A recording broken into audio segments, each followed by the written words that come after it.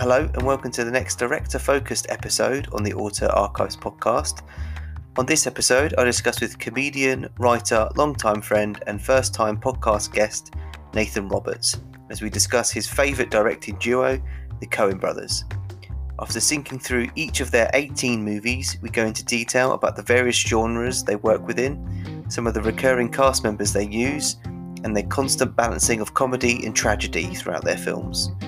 As per the previous episodes, we follow up this discussion with sharing our least favourite movie, as well as comparing our lists of top 5 favourite movies directed by the Coen Brothers. Warning, this does contain spoilers for most of the Coen Brothers movies. Thanks for listening and enjoy.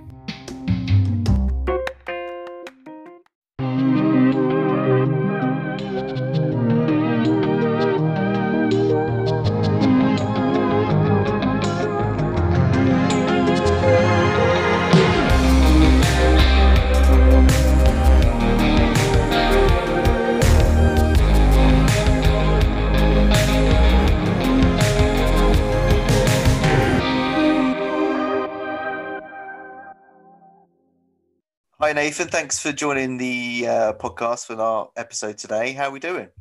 I'm good, man. I'm good. How are you? Yeah, I'm not too bad, thank you. So today we are covering a particular director or directors as part of the Auteur Archives episodes. So when I first spoke to you and asked you which one you would like to cover, you picked the Coen Brothers. So that's what we're going to talk through today.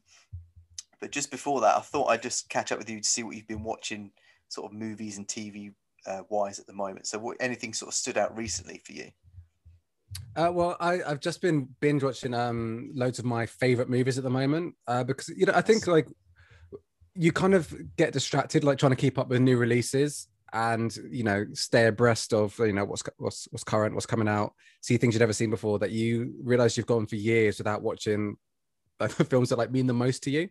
Yeah. So I've just had a big sort of revisit of Magnolia, Apocalypse Now, Amadeus, like a bunch of great epics. Nice. Made by straight white men, in many ways for straight white men and starring straight white men is a real theme. That's good because I mean all those films you've mentioned are like I don't know about you, but they were sort of the films that you start getting into films, they're the go-to ones. So like you said, Apocalypse Now and Amadeus, I've probably only seen a couple of times, but like years and years and years ago. So I imagine, do they still hold up for you then? Now watching him relatively recently. Oh, massive! I think they reveal new depths every time I go back to them. But they are. I think they're the films that you watch when you're, like 15 and an 18 certificate still felt like dangerous to you. Like I remember like Apocalypse Now felt really dangerous. Magnolia especially, I felt like that was a window into what like grown-up life would be like. It felt like looking through an instruction manual for adult life and how all the fucking nightmares that are going to be laying ahead of you in the future. How to sing a montage in your car like Tom Cruise. But it's one of those films. I don't know if you have a film like this. It'd be interesting to hear if you do. Because I've seen that so many times. It's my number one. So I try not to watch it too many times. But because I watched it so many times as a child, it no longer like exists as a film to me anymore. It's almost just like a collection of bits. I still love it, but I can't watch it objectively in the same way I would another film. Yeah, I know what you mean. I think for me, I haven't seen Magnolia that much. I think if I was to pick a film that I've seen so much, I think it's probably something like Pulp Fiction, where I've seen it all the time. Like it was that film that I would watch on repeat on DVD, like you said, just underage to watch it, and like it felt naughty to have seen it underage. All I want from cinema is to be made to feel naughty. Yeah, that is exactly. My number one desire. That's exactly it. So I think that for me is that film where I've seen it so much, and I could just jump in and kind of know where just jump into any part of that film and just carry on. I don't think there's like listening to an album. Yeah, pretty much any track, and I can just appreciate it for where it is. But Magnolia is on my list to. In fact, most of Anderson's films I need to go back to. I bought Punch Drunk Love very recently, and I've only seen that once. I think it was probably on the back of seeing watching Uncut Gems again, and just thinking, shit, Sandler was good in so good in Punch Drunk Love, but it's been so long since I've seen it. I'm dying to go into his back catalogue again and get through his films. What's great, because I'm watching them in order.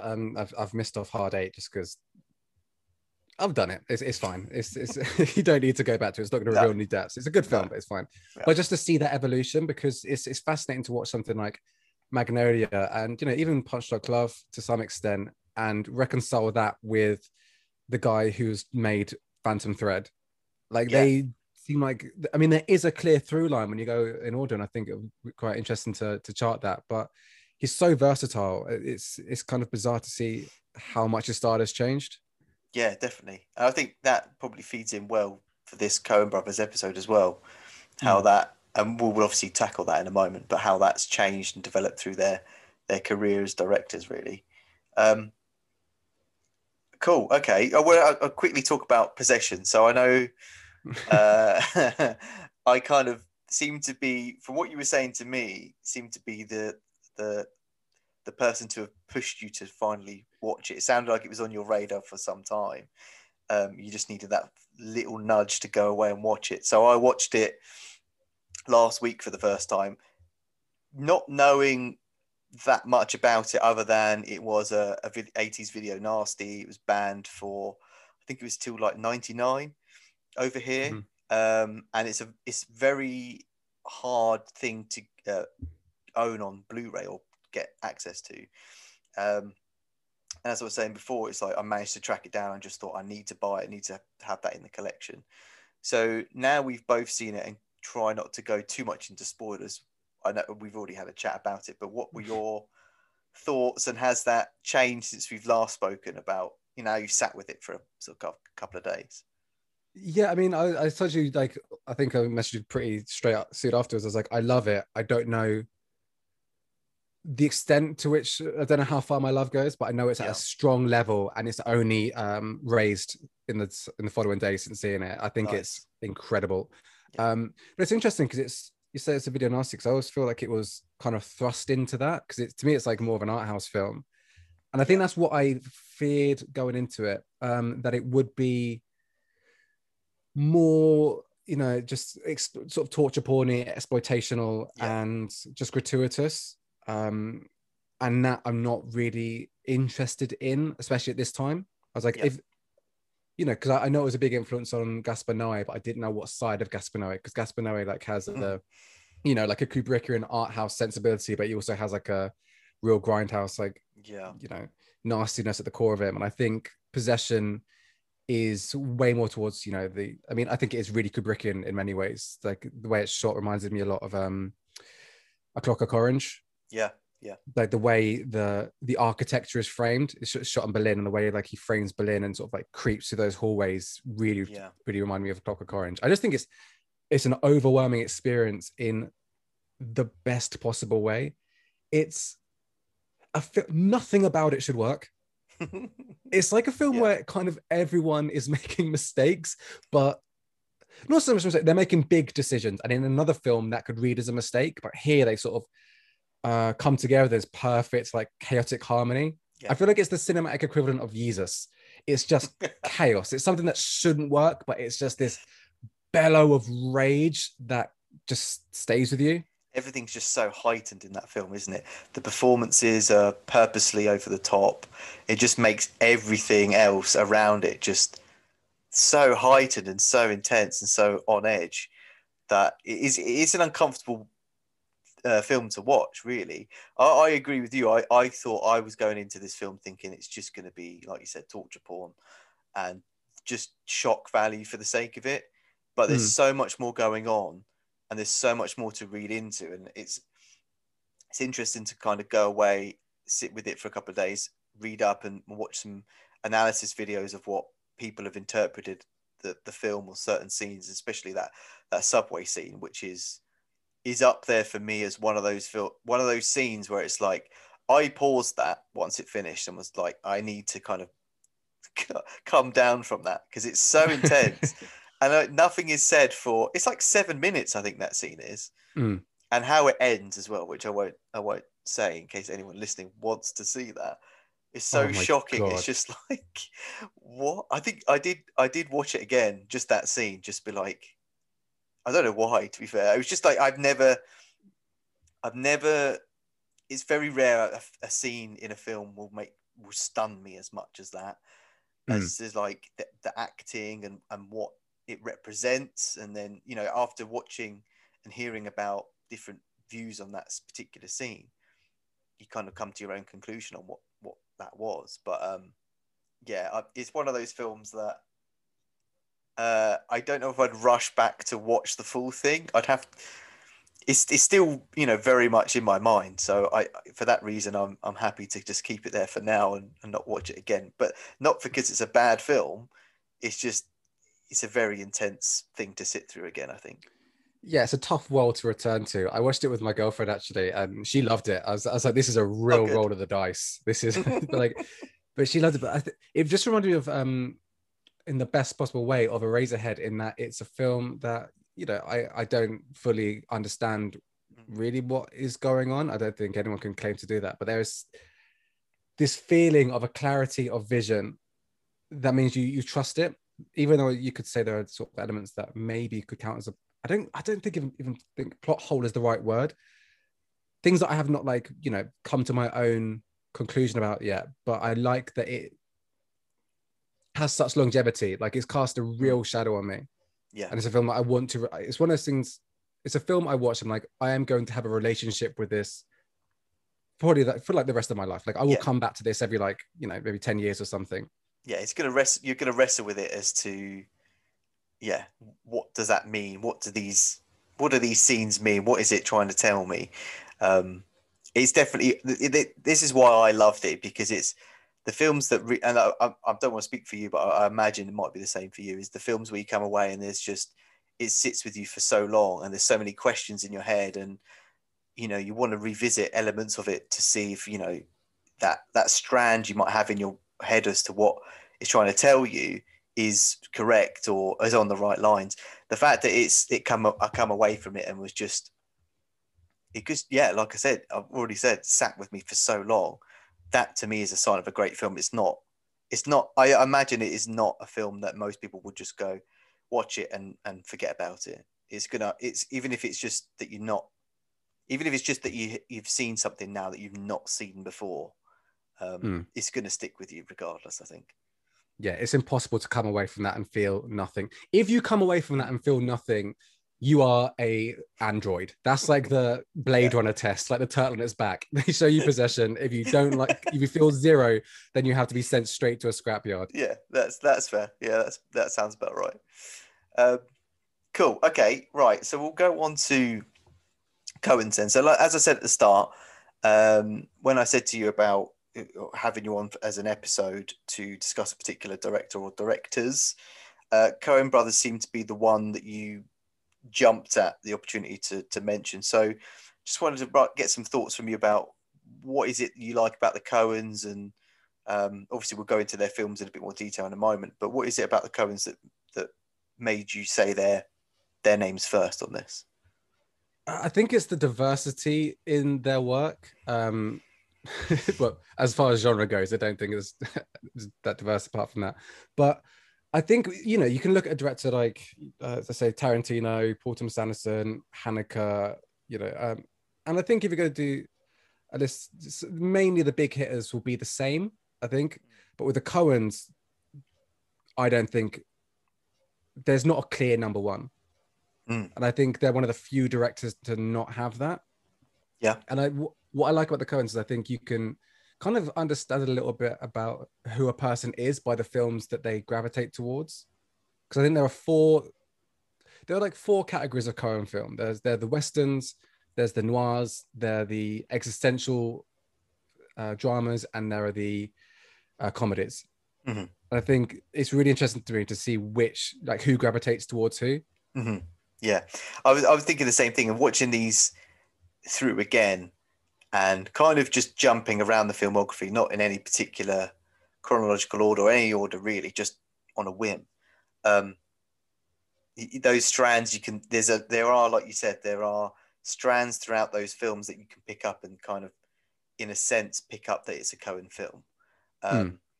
But like you said, their genres just jump around, and I think that is exciting for me as as someone watching a director's back catalogue, that they can feel comfortable in straying away or not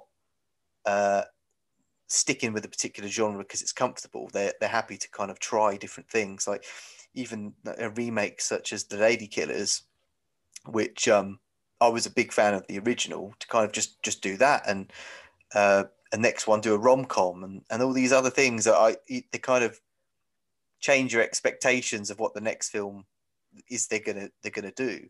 I'm intrigued to see what they do next. Obviously, Buster Scruggs in itself, again, I think this was the first time I watched it as part of this sort of homework. And in and of itself, I was like, I couldn't have pictured a Coen Brothers doing sort of an anthology film, but it works. So I'm just always intrigued to see what they're going to do next. But yeah, it's definitely. Well, we'll go into our least favorite now, and then because I'm just dying to get into our top fives to see, because there are, there are 18 films, so I have a feeling that we may have a slight overlap on some films, might have some films that we match on.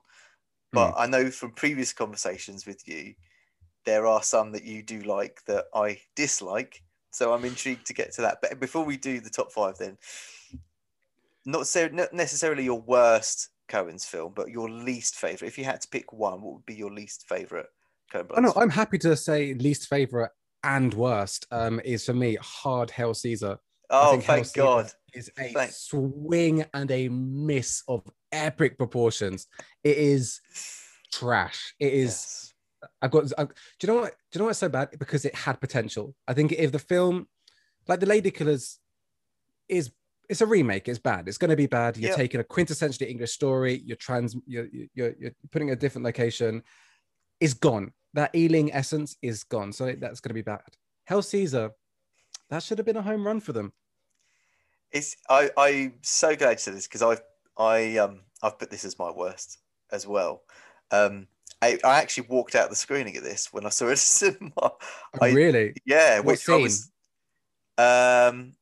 Was it when the anti-communist rhetoric came in? You're like, I'm not going to sit here and listen to the Coens badmouth communists. Yes. No, I think it was probably about halfway through. I think it was just after Channing Tatum was doing his dance routine, which isn't bad. It's just, I think I just got to a point. It's like, what is happening? What is going on? There's all these smash of genres getting thrown in, but I couldn't for the life of me see the thread between them all. And again, you've got a stellar cast in there. You've got so many returning Coen actors and actresses in there, and some new ones as well. And that was, I guess, the appeal is, well, sometimes it's good and bad. If you have a stellar cast, you kind of expect it to be, good in a sense, but sometimes it's a bit too much. It kills it for me slightly, because it's just like we're waiting for the next big actor and actress to come in and steal that particular scene. But I mean, so I watched it again now, and this being the second time, and sat through it all, and it's still bad. It still has Coen traits in there. It has that sort of dialogue in there as well. But yeah, the main thing that I really disliked about it is just, it's got musical elements. It's got the epic Caesar, biopic stuff in there as well. Musical, and then you've got the whole like old Hollywood with Scarlett Johansson in this like mermaid outfit that they do that reverse shot when she comes out the water, and none of it, nothing I could pull out of that and thought it was good. It was just, they're not telling really a story. Poor. No. And I think that's what, there are great moments. I think the performances for the most part are really strong. I think Josh Brolin gives a really interesting physical performance. I think Ralph Fiennes crushes it. Yes. I really like the the actor that Ralph Fiennes is playing against in that scene. I can't remember his name, but he playing the cowboy sort of Hollywood actor, isn't he? Yeah, trying to be straight. No one has anything to do, and I think for me, when I watched it, I got really excited when they introduced this sort of cabal of communist screenwriters, and I think communism and the political interference in Hollywood in that period in film history is so rich in story potential, and it's so fascinating. And really, it becomes clear pretty quickly the Coens aren't interested in it. They just want a very thin narrative to hang together so that they can do explosive set pieces, which is fine. But the thing is, with the Coens, I forgive them for it. I'm like, oh, I'm happy for you to make a dud because you're pretty prolific, and in a couple of years you're going to bash out a masterpiece. So cool, this is a dud. In 3 years time we're going to get, I don't know, Raising Arizona 2. Fair enough. I can live with that. Yeah, I would agree with that. There are, throughout their filmography, there are a couple of hit and misses for me, and you're right, there's a much more of a hit ratio leaning towards hits than misses. But yeah, I'm the same with you. If I can let this one go because I know, we'll come onto our top fives in a moment, but that there's bound to be another big one out there, not far away. I don't know if they've announced anything just yet on what they're working on after Buster Scruggs. Joel's going solo. He's doing Macbeth with Denzel Washington, so it's the first time he's away from Ethan, which I gotta say, could not give less of a shit about. I don't care. I want to see them together. Like, I'm not going to listen to a Garfunkel album. Like, no one cares. Not that he's the Garfunkel necessarily, but like, yeah, I don't know. I feel, and also I don't like Macbeth that much. That's just a personal preference. But yeah, I don't know. I feel the idea of Joel Coen doing Shakespeare, I don't see the point. Yeah, it'd be interesting to see now if he does go on his own, what that is going to look like. Is it going to feel the same as a Coen film? I know it's a Shakespeare, it's Macbeth. I don't know if they're going to put a quote marks Coen stamp on it. Be interesting to see how if he does go solo, if that's going to be a thing that he does on the side as well as doubling up with his brother on it as well. But I think it's an aside. I think it will be like, I miss you. I need sort to of come Tom back. York's solo album. Just like I've just got this extra stuff that's not really right for the band. So I'll go off and do this. Although Frances McDormand is playing Lady Macbeth, which is it's kind of cool. I don't know. I just think it's quite like you don't quite sound sold on it. Yeah, you don't. No, even that, like I was trying to convince myself. No, I don't give a shit. I'm not interested at all. Nice. Yeah. Well, I mean, we're going to see it. Let's be honest. But I'm I'll see going in trepidatious. Yeah, definitely. Right. Okay. So let's go into our top fives then. So I'll start with my number 5. So I loved going through these again. There are some I didn't rewatch again because, like I said to you, sort of off this, I know where I stand with those films, whether it's I dislike them or like them so much, or I've seen them so much. So I haven't watched the whole 18 films in prep for this, but I've managed to get through everything that I wanted to rewatch again. I really struggled with, I think the top 3, the ordering. There was always going to be these top 3, but the ordering was I was struggling with. But number 5, I really struggled with what to put here. Also, before we get to your 5, is there any? Will this reveal? I was going to say, are there any films that like you have re-evaluated? Actually, we'll do that afterwards because I don't want to spoil. Well, no, I guess we'll say that as on each entry where I stood with it before, I guess, and then see where I stand now with it. So I don't know how you're going to feel about my first entry, but I guess we'll find out. So my number 5 is their first film, Blood Simple. Great entry. I think Blood Simple is an incredible film and one of the best debuts I think ever. I think I have a soft spot for debut films, especially when they're done really well. And this just literally what you just said about sort of turning a 180 on it. I've still got an old DVD box set which had, because I think Blood Simple on its own is quite hard to own. I think it always seems to be part of a box set. And I remember so the box set I've got, it's got Blood Simple, Hudsucker Proxy, Big Lebowski, and Barton Fink on there. And I remember knowing about the other three films, and Blood Simple, I hadn't heard of, or certainly at the time I bought it years and years and years ago. And watching it again, I kind of knew the basic plot, but I just didn't realize how good it was until I watched it sort of only the second time round. But it's such a great debut.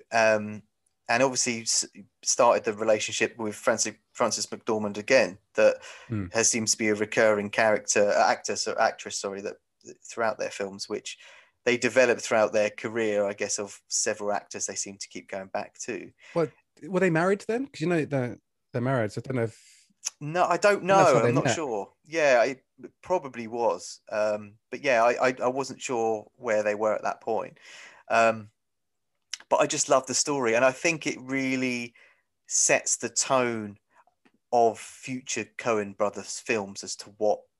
It's very subtle here, but it's got that film noir story that they use quite a lot. Not so much the style of film noir, but the plot and I guess the story of itself. That kind of like a plan that goes awry and it just escalates, and it just, I will cover the other films that I think it inspires sort of from their own filmography later on. But I think it's just a great debut. And reading into it afterwards, I didn't realize this was a double bill on release with Evil Dead, Sam Raimi's Evil Dead. Oh, really? Yeah, so that would have been a brilliant double bill. I guess it kind of struck me weird at first, because obviously Evil Dead is genre-wise is miles away from what this is, but I think Blood Simple was put across as an exploitation film, and I think if you saw a trailer of it, it does come across as that, but it's much more than that. I don't think it is. When you fully watch the film, I don't think it is an exploitation film. It is just really good noir / thriller story that's told on a Texas backdrop, and it's got really good performances and a not the full way through, but a decent soundtrack as well. The way they use that Four Top song, I think, is brilliant, especially for the last ending. That's the thing. It's so confident, and I think, and you say, like, they're introducing their noir aesthetic, and I think they're introducing what their flavor of noir is, because I think Blood Simple is taken from Red Harvest by Dashiell Hammett, who the book was inspiration, I think, loosely for Miller's Crossing. I mean, it's one of those things, like, I think you look at a lot of debuts. You mentioned, I mentioned A Hard Eight earlier by Paul Thomas Anderson, and that's a sort of debut, but it lacks something. It lacks that, like, that, which probably was due to studio interference. And in this, you don't feel any interference. You feel two directors arriving fully formed, and I think two scenes really capitalize that, really show that for me, and that is the scene with Emmett Walsh, the private eye in his car. So I think the main character is hiring him to, like, spy on his wife, and he has this, like, naked woman doll hanging from the from the rearview mirror, and he pulls the lever and it starts shaking into like a hula skirt. That's it. And like the boobs start flashing, and it's like, what do you think of that? Pretty neat, huh? It's pretty Never wild. Mentioned again. Pretty wild. That is so good. That is Coen's in a nutshell. Yeah. And the scene where they're going across the bar, the camera's panning across the bar, and there's a drunk laid out over the bar, and the camera just goes over him and carries on. That Brilliant. is that's the humor is. That's everything you need to know. Yeah, this is who these guys are. The subtle humor is there, and there's also the other scene that made me sort of smile, knowing it's a Coen subtle humor element again. Is just after the guy's buried, his the guy that they're after. He's buried him in this field, and he goes to get in his car and drive off, and he can't start the engine, but the music's playing, like this tense build-up music, and as he turns the engine, the music cuts out, and it's just like that awkward trying to turn over the engine, and then he turns the engine on and the music comes in again. And it's just like silly things, like really subtle things, but that it's the start of them putting these, like, kind of, they're not in jokes, but they're trying to make light of a serious story, because there isn't much comedy in this. But but They there are find these, humor in the margins. yeah, exactly. There are these small scenes or small things that you notice that I guess they build up on more and more as they do their films later on. So Also so yeah. visually confident, like that. I think it's that scene you're talking about, the way the car, when it's crashed off into the field, just Mm, goes slightly off to the side. It's just framed really beautifully. yeah. You just know that watching it again, knowing now where they are, it's like, yeah, you could see that they're on to greatness straight away with their first film. So Mm. yeah, that's my number five. What's your number five? My number five, kind of linked to it as via Dashiell Hammer, is Meadows Crossing, Right, which okay. I think is potentially for filmmakers who deal in a lot of heavy topics existentially. I think it's quite light, but I think it's just a riot. It's plotted so intricately. It's like a it's like a Jenga tower, and it just holds together perfectly. And it's just every character's really stands out, especially John Turturro's John Turturro's performance. I think is up there with one of the best in the Coen canon, I'd say. Interesting. And Okay. I just think it's a blast. It's one of those films I don't have much deep to say about Miller's Crossing, Mm, but I think it's just the most fun. yeah. And I think it satisfies an itch that very few films do, of that prohibition era speakeasy, fast Mm, talking, wisecracking sort of gangsters and dames. I don't know. I just love the world that it inhabits, and I think the Coen brothers are the perfect filmmakers to inhabit that world.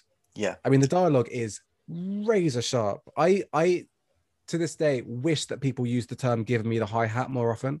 I think it says so much. Is that there are so many times when you're just in a supermarket or you're trying to get on the bus. I mean, not at the moment, but like, and someone like wrongs you in a way that you can't really articulate, except other than to say you just gave me the hi hat.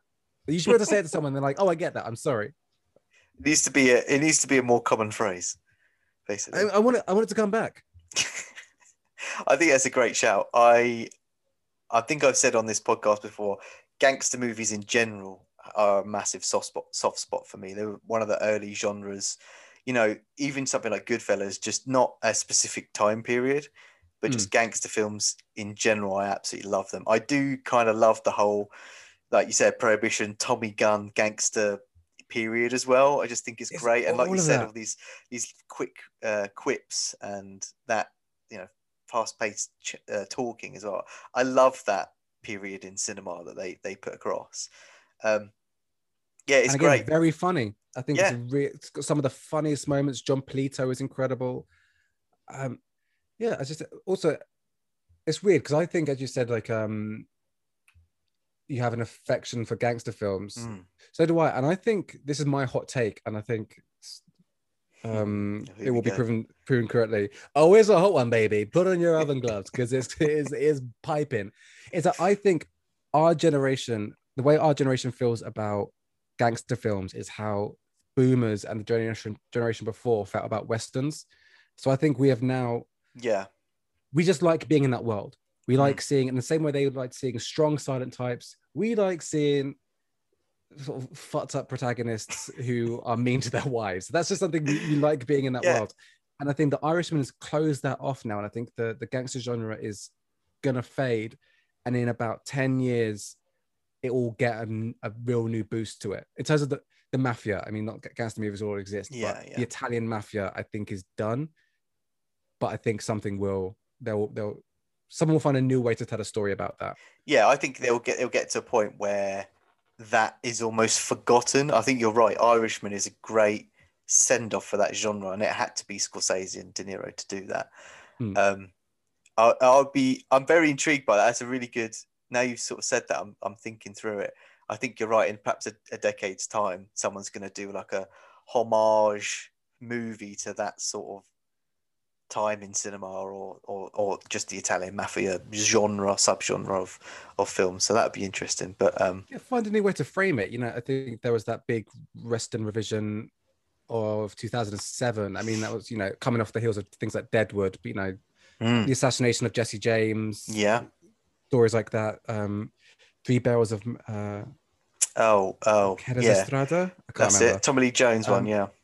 yeah, but I think now even Buster Scruggs is quite a prominent genre again. It's had a real resurgence, but 15 years ago, no one gave a shit. No, it was I just think dead. something similar will happen with mafia movies.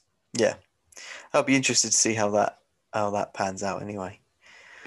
Nice. Right. That is a good chat. It's not in my top. That's Go such a non-committal, like, yes, yeah, that'll be interesting when that happens. Anyway, moving on. No, not at all. You may as well have been winding up a window as you turned on your engine and drove away.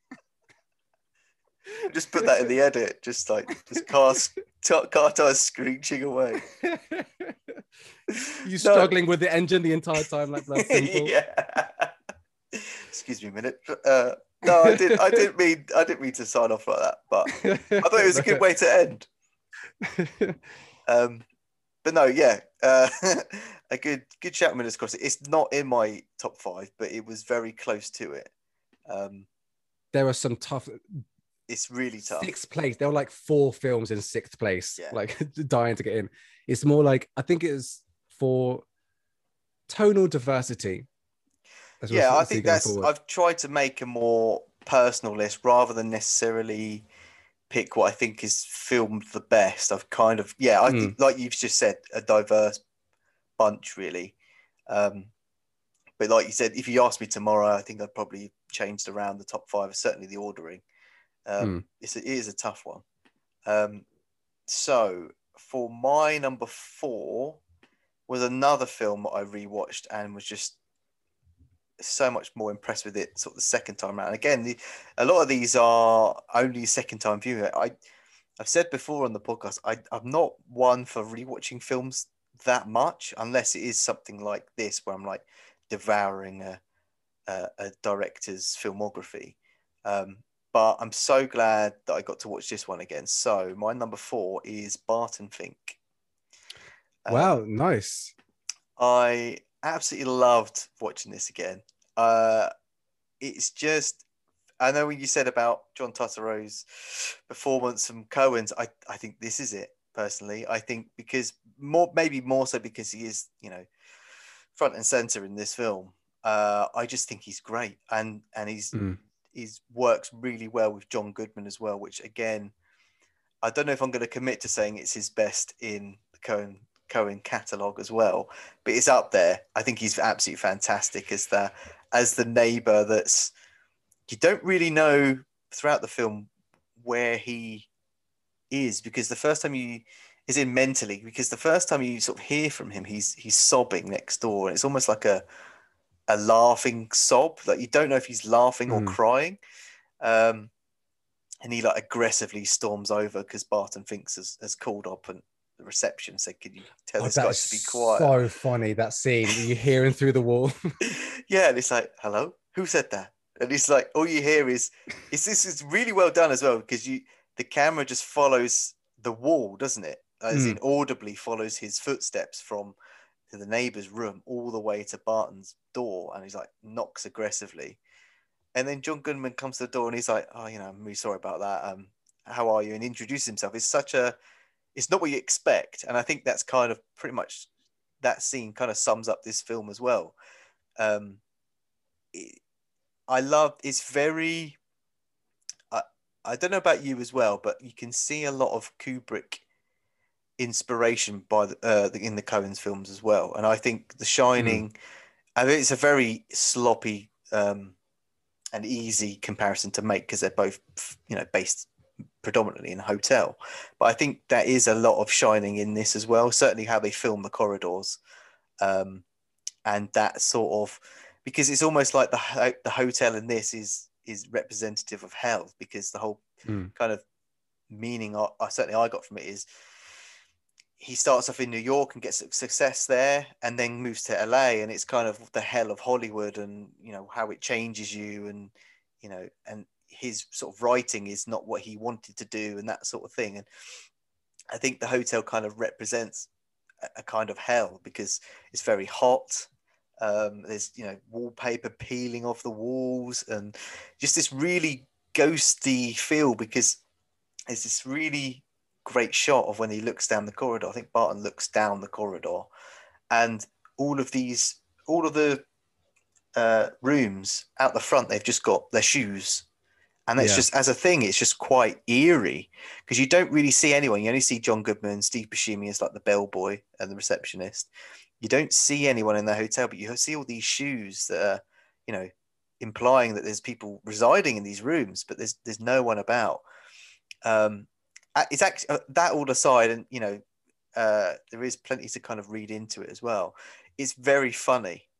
I think I messaged you that scene where he he bumps into his kind of writing, the guy he looks up to from a writer, and he's meets him in the toilet, and he's like, oh, I'm so sort of blown away, like, oh, I'm so glad to have met you. I loved your work, all this stuff. And he says, come round and meet me later. And he turns up, and he's just, his wife, or his I think it's his assistant, but they're kind of, seeing each other. She answers the door, and he's in the background, just drunk out of his face, going, "Where's my honey?" I just found it because he's so, the scene just prior to that, he's just really well, spoken gentleman. Cut to him just swearing and crashing around in his house. It's just, I thought it was brilliant. But yeah, it's another film, watching it again, that I just really, really enjoyed it much more than I remembered it before. But yeah, I don't know what your thoughts on Barton think. I think it's incredible, and I think it is a film that rewards repeat viewings because there is so much going on. Yeah. I watched it relatively recently. I watched it a couple of months ago, and I think it's maybe the fourth time I've seen it. And it's great watching Barton Fink's relationship with John Goodman's character play out, because you see him testing him. Yeah. You see him, when he's telling these stories about his life, and then Barton just talks over him, and he has this look in his eye. He gives him the side eye, and I think there is something so. I love the Coen's sort of cynical take on Hollywood, and I think that's again why I think Hell Caesar was so disappointing, because it was a bit gummy, it had no teeth to it, had no bite. Whereas this, it just regards Hollywood as a cesspit. And I think it has a real disregard for an element of, I say writers, but I think creatives in general, in that like you get caught up in your own mythology.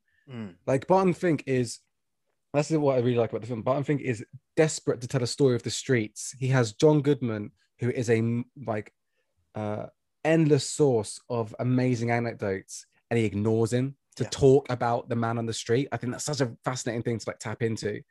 I really noticed that this time around, that because it's quite intentionally close together where he keeps interrupting him. Especially, I think it's like maybe the first conversation or the second, that you can see John Goodman is initially, so he's just kind of this really nice guy, isn't he? He kind of lets him get away with that interruption, and you can just see that he's slowly irritating him. But yeah, I made a mental note of that same thing, that he is this pool of knowledge that helping him writing, considering he's struggling, he's having sort of writer's block, isn't he? He doesn't know how to start, and he's given him all these anecdotes, like you said, and he just cuts him off. I think it's brilliant. And also I think there's a lot of, what really stood out the last watch, just because I think we are experiencing it in the world we live in, is this idea of society's either blindness or indifference to the rise of, in this instance, anti-Semitism, but sinister ideologies towards certain religious groups, like the way that I can't think of it, but the cops, especially in the third act, when they come to speak to Barton, treat him with specific disdain and make anti-Semitic comments, and there is this sense of something's building here. And obviously, I think it's set in. Is the war happen? I think the war was about to break. Yeah, because he goes, the producer goes to war at the end, right? He signs up. That's it. Yeah. So yeah, there's this sense of there's something wicked this way comes, and Barton is so caught up in himself that he is not able to see how he factors into this. Definitely. I made a note of that scene as well, because the police sort of turning up is quite jarring as well. in the sense that they are just coming, it's very fast paced because it's like there's two like policemen or detectives, aren't they? And they just barraging him with questions. And Barton is just kind of like, what's going on? Like, and he's so flustered at this point that it's just like, it is a bombardment for the viewer as well. It's like, where is this all coming from? And it just shows up Barton Fink as a character that is kind of out of water, a fish out of water, which I think is representative of him as a writer in LA, that he had that one-time success in New York, that he's come over to LA to write this wrestling picture. He's really struggling with, and yeah, I think it's great, and I think is watching it again, I just thoroughly enjoyed it much more, and you can see, I think this was out in '91. You can see the Coens building up their stamp, their filmic stamp here, and this is just one other one where they're just slowly building up to, their big heavy hitters in their career, and I think this was a great launch pad for them. And yeah, like I said at the start, a real good performance by Totoro as well. And they fucking won the Palme d'Or for it, which is pretty early on in their career. I think this is their second or third film. That's wild. Madness. And I do think the wallpaper in that hotel room, I think is one of the most beautiful wallpapers in cinema history. And I think I think there's something really fascinating about this idea of living in a society where you are almost like you're a lobster in cold water, and the hot water is getting hotter and hotter around you until it comes to a boil, and then it's too late. And that is Barton's world. The world is getting hot. The hotel is literally getting hot and reaching a fiery crescendo around him, and he's not really paying attention. Yeah, it's just there's definitely a lot more to read into. I love the ending as well, when he's I know we're trying not to go into spoilers, but I don't think this is a spoiler unless you really know the film. But he has this. The film came out 20 years ago. Yeah, there's a statute of limitations. Like, it's fine. There's also that. You're fair point. Bruce Willis is a ghost. Yeah, let's get them all out. Get all the twists out now. He's constantly like looking at this painting of this woman on a beach, and it's kind of this hope and dream, I guess. And then it cut to him on the beach at the end, and seeing this woman almost replicating that painting that he's been looking at the whole time. And it's this classic Coen humor again, where the seagull flies off and then out of shot it just drops and plummets into the sea, and it's just like, yeah, this is the dream, and actually no, bring you back down to reality. I thought that's certainly what I got from it. But yeah, there's so much to read into it. So rich. Yeah, it's a masterpiece. That is my 6. If we were to do that was a real tight one. Nice. Cool. Right. So that was my number 4. What is your number 4?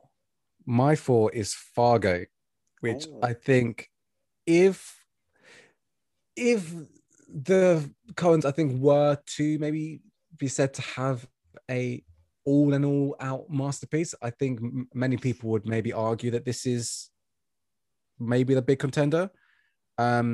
I do think it is a masterpiece. I don't know if it's my favorite of theirs, but I just think there are so many things about this film which I just admire more and more the more I think about it. Just the notion of doing a film noir that is stark white in itself is such like it seems like such a simple idea when you say it out loud, but no one did it, and it works perfectly.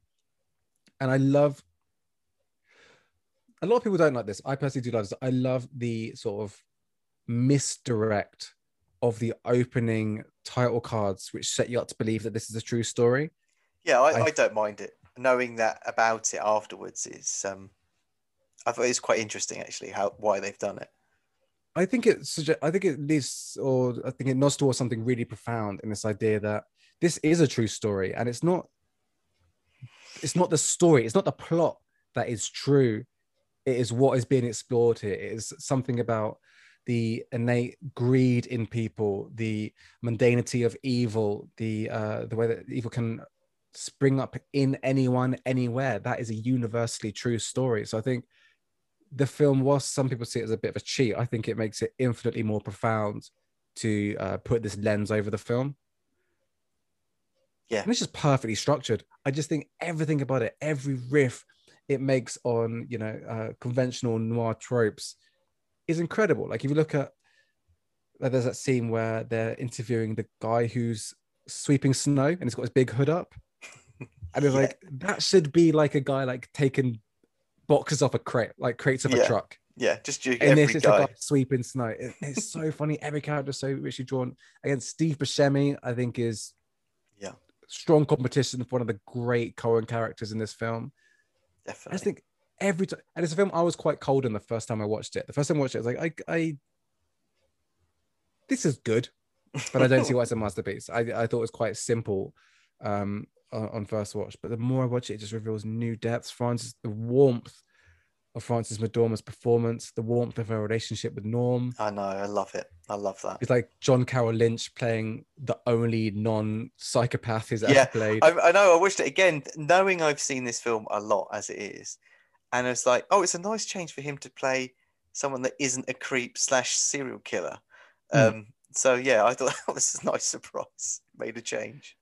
And these amazing diversions. Like I still don't quite know what the purpose of the scene with Mike Yamagata is, but I love that it exists, and I love that it's there for me to think about for as long as I watch that movie. I think Fargo is a perfect film. I think it just doesn't. It's note perfect. So this is my number one. I really. So you agree? So I agree, which is I thought is a good time for me to jump in and say, yeah, it's my number one. I love it. I think the reason why it's my number one, and I think it might be with most people's approach to their favorite directors or some of their work. This was the first Coen's film I saw of theirs. So at this time, I didn't really know. It was on my, early adventure into watching films. So I wasn't aware of the Coen brothers at this point. I've got one of those books, it's like the 1001 Movies book. And I remember reading about Fargo and finding it really interesting. And then you did Flubber next, right? And then I did Fargo, then onto Flubber. And Flubber would, that's another list. And that Flubber would be number one, Robin Williams. I also love how Flubber's got that title credit that says this is based on a true story, but the names and places have been changed. Yeah, the real Flubber isn't green, it's purple or something. And it makes you really sick.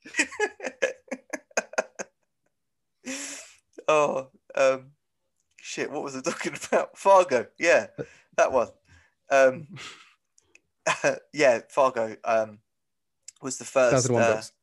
That's it, yeah, 1001 book, and read up on Fargo and just found it really interesting and watched it, and yeah, I just absolutely love it. It kind of different to you. I loved it from first watch, really, and I've watched it. I think as well, it's my most watched Coen Brothers film.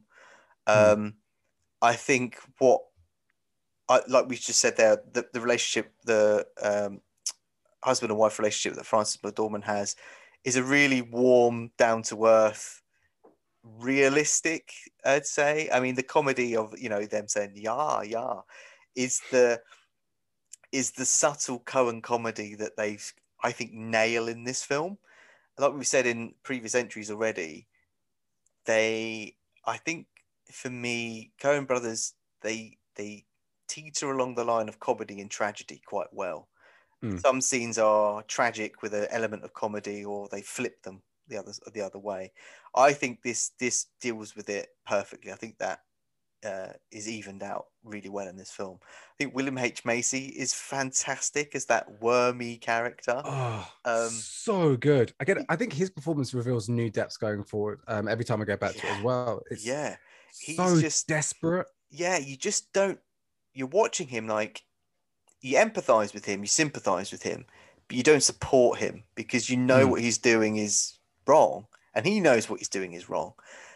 But I think it's similar to harken back to Blood Simple, of a plan that goes awry, and this is what I was kind of referencing at that point. This is when it's exacerbated in something like Fargo, where it gets pushed a bit further, where the plan just goes completely wrong. And William H. Macy, we're just watching him squirm and struggle throughout the film, just it more and more so. I mean, the scene where he's like icing his, like scraping the ice off his car, and he just loses it and just fucking smashes around. Just like, it's just really stand out. And I think it's probably one of his best films. I'm thinking more like, his appearance in Magnolia as well was almost slightly similar to this. I think he seems to do well empathetic, sympathetic characters, that they just don't seem to get a Simpson good cucks. break. Yeah, He's good at playing Simpson cucks. Like that's who he's been typecast as. That's pretty much nailed it. Yeah, and also the Kurt Burwell score. I think I was thinking this through. Stunning. I want to say, and you might shoot me down, I want to say from a Coen Brothers perspective is probably the most memorable and iconic score. I'm trying to think through the other films, but if I was to pick a theme or a soundtrack or a orchestral piece from any of their films, I would pick the Fargo theme that stands out for me. I don't know if any others stick out for you soundtrack wise, or they do. My favorite is actually my next one, but before I get to that, okay. I do agree with you 100%. This is the most, I think, iconic of his work with the Coens. I can't remember. Have you seen the series at all? Have you seen any of the series? I was gonna. I'm glad you raised that actually, because I've definitely watched 1 and 2. Is 3 with Ewan McGregor? Yeah. So that's where I tapped out, because I think I watched a couple of episodes and I just wasn't feeling it in that series. So have you watched? Is it on 4 now? Season 4? Yeah, they just did 4. 4 was a mess. 4 was a fascinating mess to see. I would recommend watching 4 only analytically. Like if you're interested into why things don't work in TV, okay. That's why you'd watch it. I think there's a lot to learn. I think if you're a budding writer, the best thing you could watch is Fargo, and it teaches you all the perils that you could make that are so easy to make. I think it's a great learning tool. Apart from that, no reason to watch it. It is admirably misjudged. Wow. Just doesn't work. But I think 1 and 2 are incredible. I think they really he achieved something, and in just getting 2 great series out of that is a huge achievement. I think so. Yeah. The odds are stacked against you so much. You say you're gonna make for Noah Hawley say I'm gonna do a sequel to Fargo or a TV series of Fargo. The whole world is like, fuck you. Yeah, I mean, I was just like, why? This doesn't need it.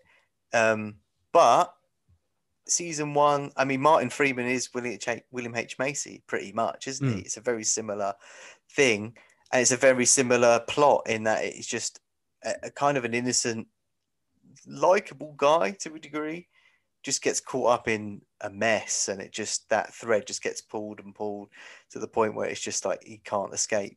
And even it's nice to see Billy Bob Thornton in a decent role for a change. I can't say I've seen many films of him in, to be fair, other than one that's a Coen Brothers film, or a couple actually. But yeah, I think I think they're good. Season 2 as well, I enjoyed, but yeah, season 3 is where I kind of tapped out, because I wasn't really buying, because I think Ewan McGregor is a twin or has an identical twin, and it was just getting a bit too much, I think, for me at that point. Yeah, I mean, I don't like Ewan McGregor that much as an actor, so doubling him is not great. That's like the last thing I want.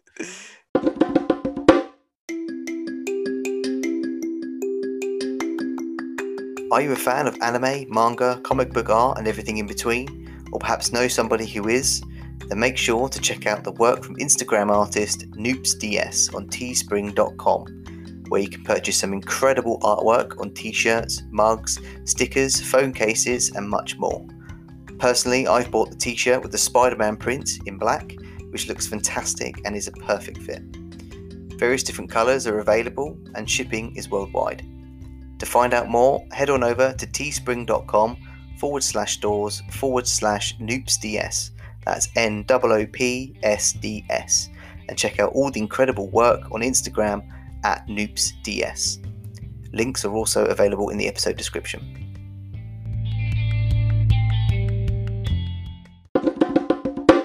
So okay, so yeah, Fargo. So Fargo, your number 4, and my number 1. So that I'm getting juggled up now. So that goes on to my number 3 then.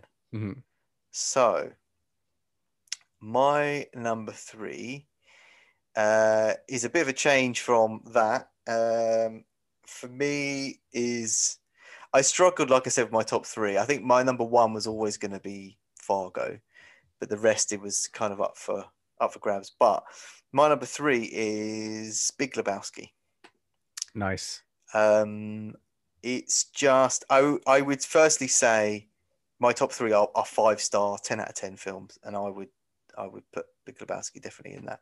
Um, it's just hilarious. It's funny. It's got really good plot. It's got really good cast in this.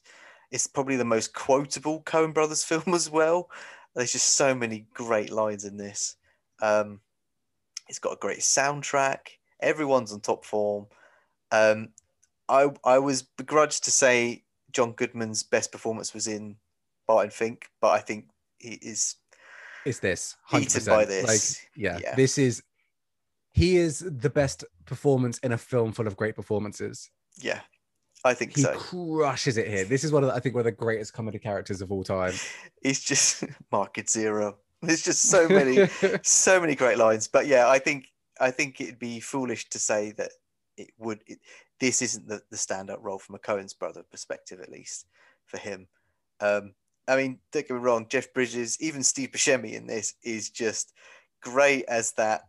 He does very well, Buscemi, in being in just a minor character in Coen Brothers films. Even in Mm, Barton Fink, he's that Chip. bellboy. Yeah, he's the bellboy that's kind of just this idiot, I guess. He's barely in that film, but he's memorable. And same with this. Shut the fuck up, Donnie is pretty much all he gets said at throughout the whole film. And the emotional through line, like he doesn't do that much, but his spoiler. I mean, if Yeah, you it's listen to fine. top 5 of the Coens and you've not seen the Big Lebowski, Yeah, exactly. that's your own problem. But when he does, it is devastating. Yeah, And he's not had much screen time, but there's again, he like John Carroll Lynch and Fargo, just amidst this warmth, you know that he's a good man. yeah, definitely. And I think, yeah, that I felt the same. That it's just like a shock death. I think as well because he is a side character and doesn't have many lines in the film.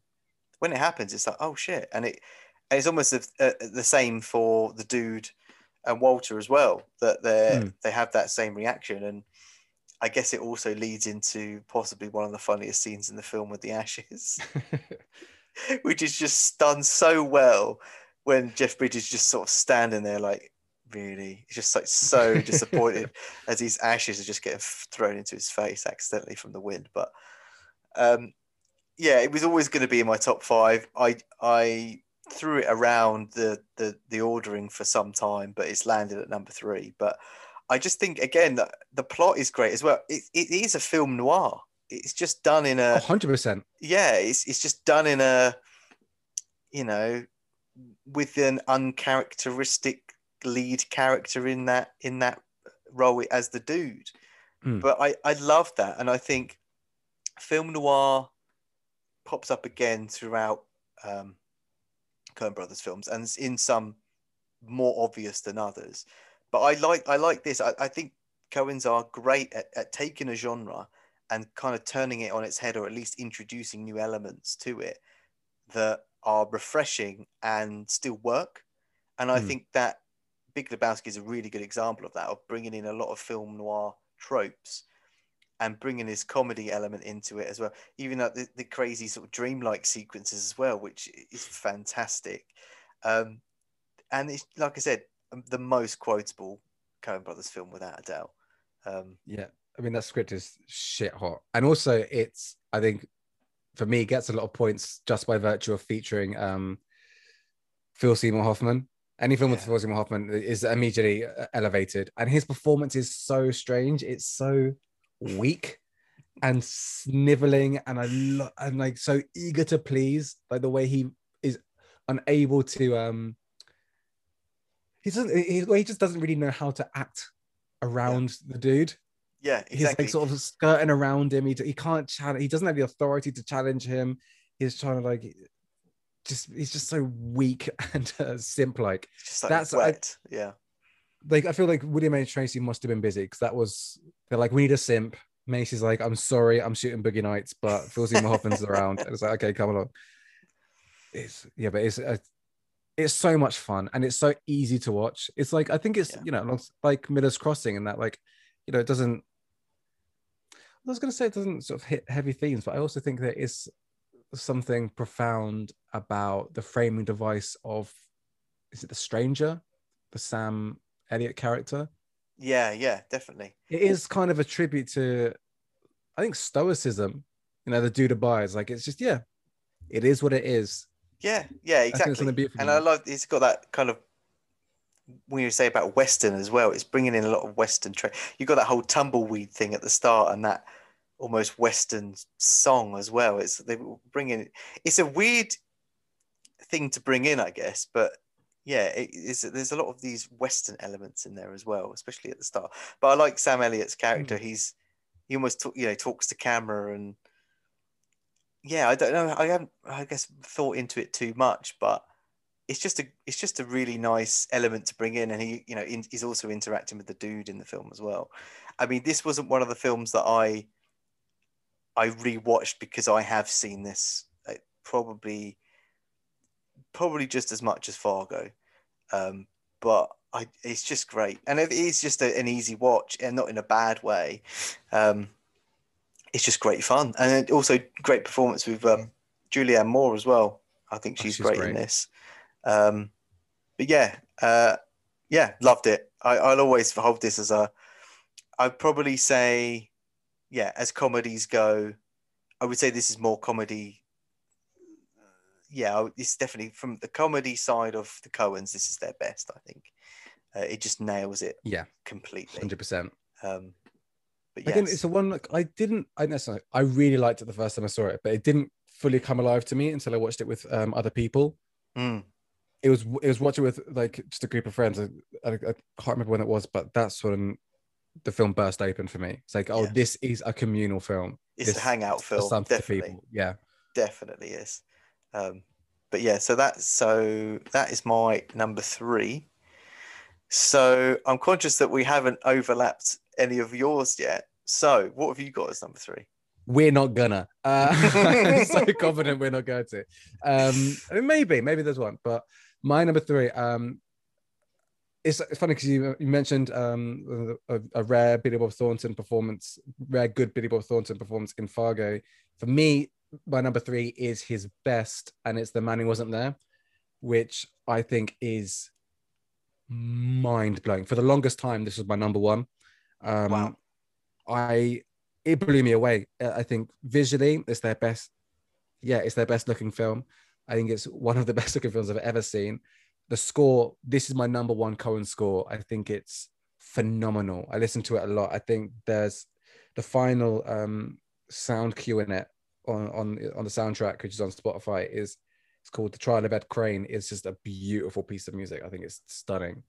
Um, Again, I love it for maybe a lot of the reasons I said I love Fargo. I think it is a fascinating deconstruction of the vibe and aesthetic, more conventional aesthetic of the film noir, but Mm. framing it in such a left field way. The idea of a small town guy getting involved in a crime that spirals out of control, and in this case, it's blackmail, so he can invest in dry cleaning, which is so bizarre. And it's kind of hard to talk about why I love it without giving too much away of it, because it's not a film that's really about big plot beats, but it has a really particular atmosphere. Yeah. It's the film feels like an exhalation of cigarette smoke, which is Yeah. because that's basically what it is. Yeah. It's Bill Ward Thornton as Ed Crane just smoking and not saying anything. I think it's actually a spiritual remake of The Stranger by Camus. And I think what really what really struck me about this the first time I saw it is the first time I'd seen one of the existential Coens, which I'd put like Barton Fink in there. I think that's another prime example of existential Coens, and it's just this. I think maybe to sort of follow on from Big Lebowski, this idea of pure stoicism. Like Billy Bob Thornton is a man who is watching the world from behind a pane of glass. He is not an active participant in his life, and he just accepts everything that comes with him. He doesn't really fight against it. He just keeps trudging forward. And I think there's something quietly profound in that. And there's an element which I won't give away, but a plot beat that reframes how we see not only the story that's being told, but the world the world that the film is taking place in. I just think it's a fucking masterpiece. I just love it. I don't watch it that much because I don't want to. It's one of those films I'm really conscious of watching it to the point of exhaustion. Yeah, and I just think it's incredible. Yeah. I'm a sucker for film noirs as well, and I agree, it's one of their best filmed ones as well. And that's what I do. I knew this would be in your list. That's why I subtly mentioned Billy Bob Thornton, because I'm sure we've discussed it before, and you've held this in such high regard. It didn't quite make my top 5, but that isn't, again, not saying that it's a bad film. It is what it is. It's a top 5, and something couldn't quite make it in. But yeah, I think it's great. He got some great performances with James Gandolfini, which was great to see him in this so again. Good. And also there was Scarlett Johansson's in this, right? Young Scarlett Johansson. This was like 14, 15. Yeah, I was watching it again. It's just like, there's all these people in this. I forgot about these. Again, this was a very much a second watch this time round. But yeah, I think that's a great shout. I think as well, it is an underrated Coen Brothers film. I don't think it gets talked about in the same light as their other films. It seems to, in the general populace, gets lost in the shuffle, perhaps.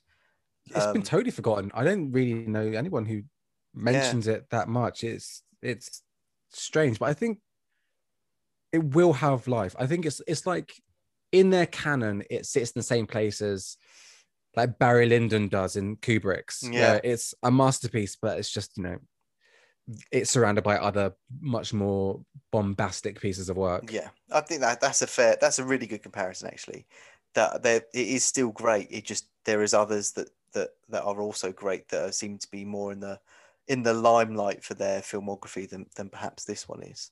But yeah, no, that's a great shout. I do love this film as well, and yeah, I like I said, I'm an absolute sucker for film noir. So anything where people are just smoking a lot and just voiceover, I'm there. So then that is 99% of this film. The other 1% is the credits. It is so good. It's just, there's so many images that you just want to take and put on your wall. It's just stunningly shot. Deakins, again, one of his best. I think for me, perhaps is Deakins' second best work after Jesse James. I just think it's perfect. Jesse James, love that film. Yeah, no, that's another good shout. I'm glad actually we are not covering the same films. If only so we can discuss more of Coen's back catalogue, if anything. Yeah, it's like it was just the same one every single time. Yeah. My 5 is Blood Simple. Me too. Me too. Right. So this is my last entry because we've already said about my number 1. Oh, yeah. So my number 2, I feel could be yours. I don't know. But my number 2 is No Country for Old Men. No. It's very close. Ooh, very close. Interesting. I listed all of them. That is my 7. The only thing that stops me putting No Country in my list personally is the presence of Fargo. Because I think they are quite similar. Yeah, I think they cover both sort of two. They cover the same themes. But it is incredible. Yeah, I love it. I initially, when seeing this on release at the cinema, I wasn't a big fan of the ending, not the very ending, but when Josh Brolin's character gets killed Mm. off in such a anticlimactic way, it kind of left on a bum note for me. But watching this several times now, and this being, I did watch this again because I wondered if that still held sat with me of this anticlimactic death, but I kind of see it in a different way. It's almost a cycle to a vicious cycle of what Josh Brolin turns up to at the start of the film, where he just turns up to this Mexican standoff, basically. Yeah, it's really Um, interesting. and we don't know how that happened. We never saw how that happened, so it's almost like the Mm. same as that. It's coming back round again, and Tommy Lee Jones is the overarching character that is seeing this all play out, kind of from afar. Like, he's always turning up after the event as well, but he's almost the older character that is learning around this setting of what's going on. But I think the main thing to draw from this is Bardem's character of Shigar in this, because he's just terrifying, and I think is the pure representation of death throughout this film that Mm. I didn't pick up the first time round watching this film way back in 2007. And this is why I've put it so high, is that you can watch this again. And like most other Coen Brothers films that we've discussed already, there's so much more going on. There's so much more to read into. There's so much that other people have read into that you haven't perhaps thought of. And then you watch it again and see things in a completely different light. One of the things I saw someone put a comparison to was almost Bardem's character being death, and the comparison they made was to Seventh Seal, where Mm. Death is playing chess, but in this film he's playing a game of chance with the coin and saying call it, and using chance to determine whether you live or die. And I thought that was a really interesting comparison, that thematically slightly similar around this piece around death and representations of death in film. Very different films in their own right, but I thought that was a very interesting observation that I think does have weight to it now watching it back with that in mind. Um, I also think it's possibly, this is obviously more of a straight serious film for Coen's to do, say, compared to my previous one of Big Lebowski. But yeah, I think it's also possibly. I remember seeing this in cinema and genuinely being quite terrified at the scenes, especially there's that scene with that really tense scene. It's absolutely brilliant, where Josh Brolin is sort of sitting on the bed and Shigar's coming to the door, and he has that. I don't know what it's called, but it's the cattle oxygen tank that they use to kill Yeah. the. There's probably a name for it, and I don't know what it is. But he fires the doorknob and it hits him, and he fires the gun, and I just think that scene was so loud and so tense and on the edge of your seat. And that whole scene afterwards, he's chasing him through the street at night, and I just think it's brilliant. And there's so much more depth to it that I wasn't aware of. And even now, watching it on maybe the fourth or fifth viewing, there's so much more going on to it. And a really good analogy of uh, it's almost religion as well. That Shigo is also, or Bardem's character is the devil. And there's a comparison that someone made to say that up until that point, he's felt invincible and untouchable. And there's that scene where I can't remember the actress's name, but it's Josh Brolin's. Kelly MacDonald. Yeah, and she confronts him and says, "No, you're a liar. I'm not going to play your game." And I think is an important scene in the sense that Shigar's questioning himself, and perhaps he's not as intimidating and terrifying as he thinks he is. And I think that leads into, it's not, and all of this as well isn't force fed to you, which I love. I think it should be show not tell, or Mm. think not tell, and think, go away and think things through and watch it again. And the kind of interpretation I got from it is that it's knocked him slightly and that's when the car crash at the end is quite important, in the sense that watching it again, I realized that he's the one who's going through a green light. He's not driven through a red light. It's someone else that's driven through that red light. So even though he's following the rules that he keeps referencing in the film, like these different rules, he can also be damaged by it. And I think up until this point, he hasn't been damaged. And until that, he's been questioned by Josh Brolin's partner or wife, I think the wife. He's almost questioning himself. And I think that seed of doubt is exacerbated by him having this car crash where he's actually, oh, I am mortal, and oh, I can be damaged, and I'm not invincible. I just thought, again, it might be reading into it a bit too much, but the fact I am reading into it, I find really interesting and fascinating, that there are loads of things that you can interpret. And I think someone else had made this comparison of him, that Satan in a text in the Bible has a similar thing, that he walks away sort of damaged from a particular part of that. But there's just so much to read into it. I think the main thing that is the representation of death that seems to be more obvious from a read-in perspective. But that aside, there's no music, and I think that is obviously intentional and important as well. It makes it perhaps more realistic in that sense. There's all the tension is without music. There's no, build up or anything like that. I think that is a key part. So there is no soundtrack as such, but I think that isn't a detriment. I think that is a big part of the film as well. So yeah. It makes it so sparse. You're just alone. There's no relief from a music cue telling you how to feel. You are just left with your primal emotions. How you feel in your soul is how you're meant to feel in that moment. Yeah. I think I really think that holds water, the idea of Sugar being like this angel of death, because I think that's what the film is saying. Like it's death is coming for all of us, and there is no escape from it.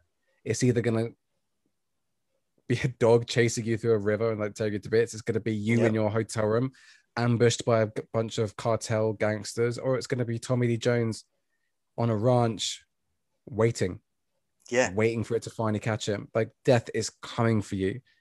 And you can run as far or as fast as you like, but there's no escape. And I think that is why it's their darkest film, because I think that is, they don't sugarcoat that message. They just leave you with it. Yeah. They don't even give you like a sense of closure with the film, really. And I think that the abrupt ending of the film echoes, the abrupt end of a life in many ways. It's like, then he wakes up. End. What do you want? Yeah, I think that is important. I think it is almost like life continues, and I think it would be very weird for it to have a full stop ending. Do you know, if that makes sense? I think it works well that it's almost it hands it over to you as the viewer and interpret it and however you like. But I think for me personally, this is the one I felt more obliged to look into and read into more than the other films. Not that there isn't more, stuff to look into with the other films as well, but this one just spoke to be a bit more about what are you telling me here, and being interested to find out what it is or interpret it in a certain way. So I think it's fascinating that it's set in the 80s as well, which isn't really mentioned much, but it's like in the film, it just is. It's just in the background, but it means that it's not a push against Tommy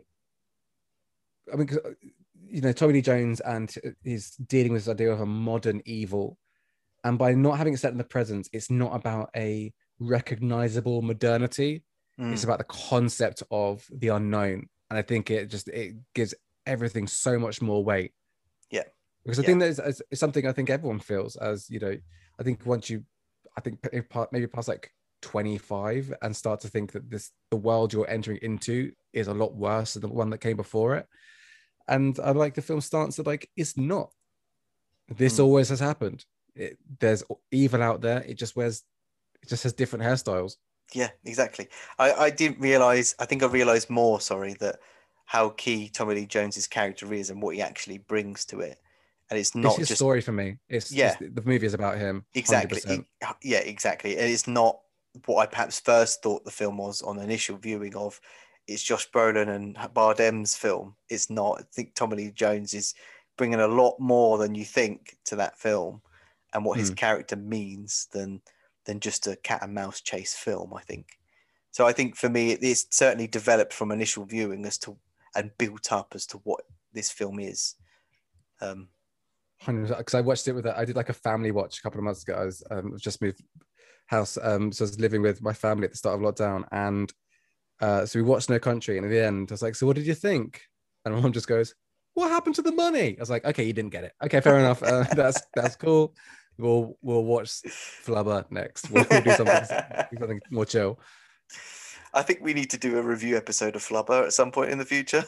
I'm desperate to go back to it. I want to see that. I want to have a possession style relationship with the Flubber where I go like every 10 years and see, get more from it. Genuinely, jokes aside, I remember this is a massive tangent, but yeah, Robin Williams at that time was like, I want to see every film as a kid that he's in, and Flubber being one of it. And I wonder if I was just like, I was at that age, like, it's Robin Williams. I just love him, whatever he does. Or if you go back to it and go, no, this is just shit. Oh, This it's. I think it will be nostalgic, but it's the Space Jam effect. It's gonna be garbage. There's no way. There's no way. I've never heard anyone say, "Do you know what? Do you know what? Flubber holds up." I've never heard anyone say that. or I've never heard somebody say, should we watch Flubber tonight? I mean, it just doesn't. You'd say Mrs. Doubtfire or Jumanji or whatever, but Flubber? Saying, "Do you want to watch Flubber tonight?" is the stage that precedes smelling toast when you're having a stroke.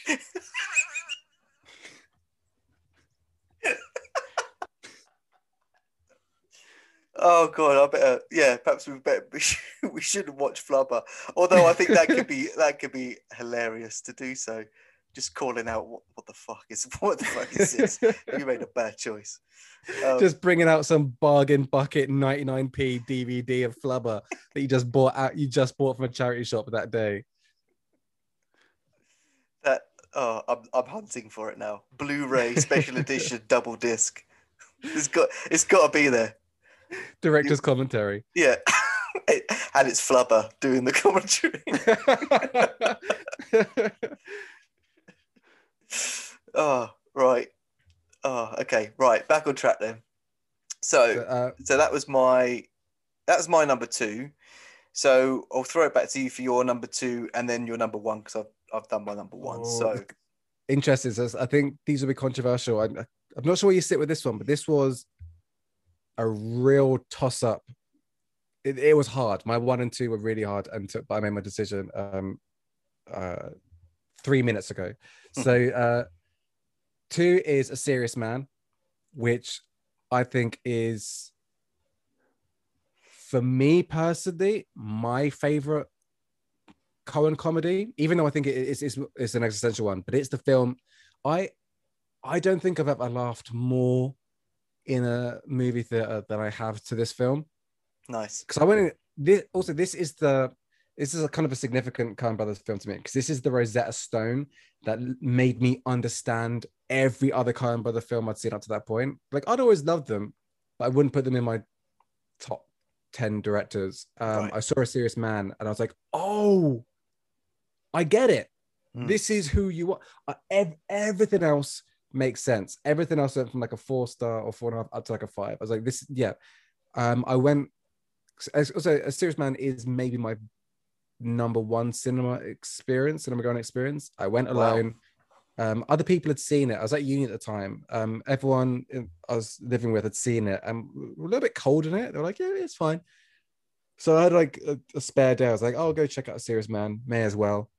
And from the opening scenes, from the opening image of that small sort of like, I can't remember where it's set, but small sort of like Eastern European village in the small like Jewish community.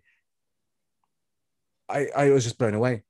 I felt like, you know the poster for Cinema Paradiso of the little boy like staring at the screen? Yeah. That's how I felt watching A Serious Man. It blew my mind. I think it's a really beautiful tribute to stoicism. Like, it starts with the quote, receive everything that happens to you with simplicity, which I think is beautiful. I think it's a really beautiful sentiment and then to explore that through the story of Job, told through a sort of 40-something maths professor whose life is falling apart. I think it's beautiful. I really love like the way Deakins shapes the suburbs. I think that the way that those houses are framed, I think is beautiful. I love the stark blue of those skies, like the cloudless skies. Like the film was kind of cloudless for the whole time until it sort of reaches its crescendo, which I won't spoil for people. But I just think it's a perfectly told story. I think it's a funny, profound, philosophical. Every episode, because it's quite an episodic story. It's just like Michael Stuhlbarg as Larry Gopnik going on a journey to find out why his life is falling apart, which kind of we all are, right? That's what you get up. Yeah. Like, why is this happening? Let's fix it. And each person he encounters in this weird odyssey adds something brilliant to this central exploration of why. And should you ask why? Is there a why? Or should you just accept? Will you drive yourself mad trying to like work out the answer? There's a beautiful image that's used to sell it quite a lot of him standing in front of that epic maths equation on the whiteboard. And it's like, and this is, so if you do this, then that happens. And that's why. And it's like, okay, yeah, but you should have written that out, but that's not satisfying. The why is not satisfying. I think we spend I mean, I say we, the royal we. I'm not going to refer to myself as the royal we for this point forward. But I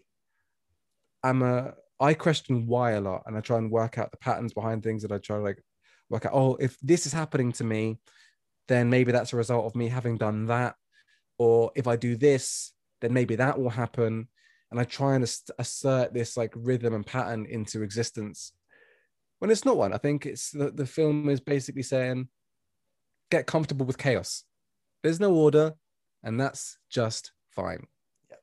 And I think that's beautiful. And I think it's fucking cool. I think it's so cool. Like the use of Jefferson Airplane is incredible. The story of the Goy's teeth with Jimi Hendrix sort of like playing in the background, the way that's shot.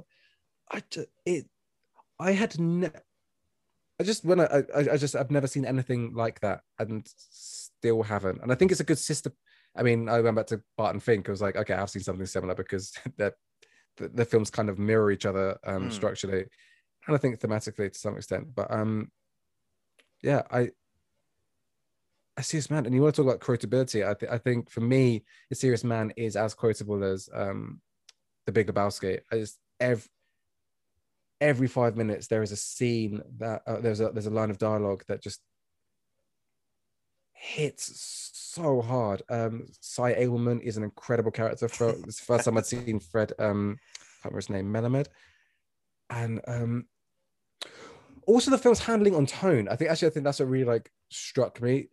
The film is, at its core, I'd say an existential comedy, but there is this epic tension simmering throughout it. Yes, definitely. And it's sort of divided into 3 chapters, and the way we build to those chapter breaks is really unsettling in a way that I can't quite put my finger on. It's just it's a film by 2 filmmakers who know how to play their audience like a fiddle, and I was fucking overjoyed to be played with for those 1 hour and 40 minutes. I just think it's masterpiece. I juggle with this for my number 5 spot.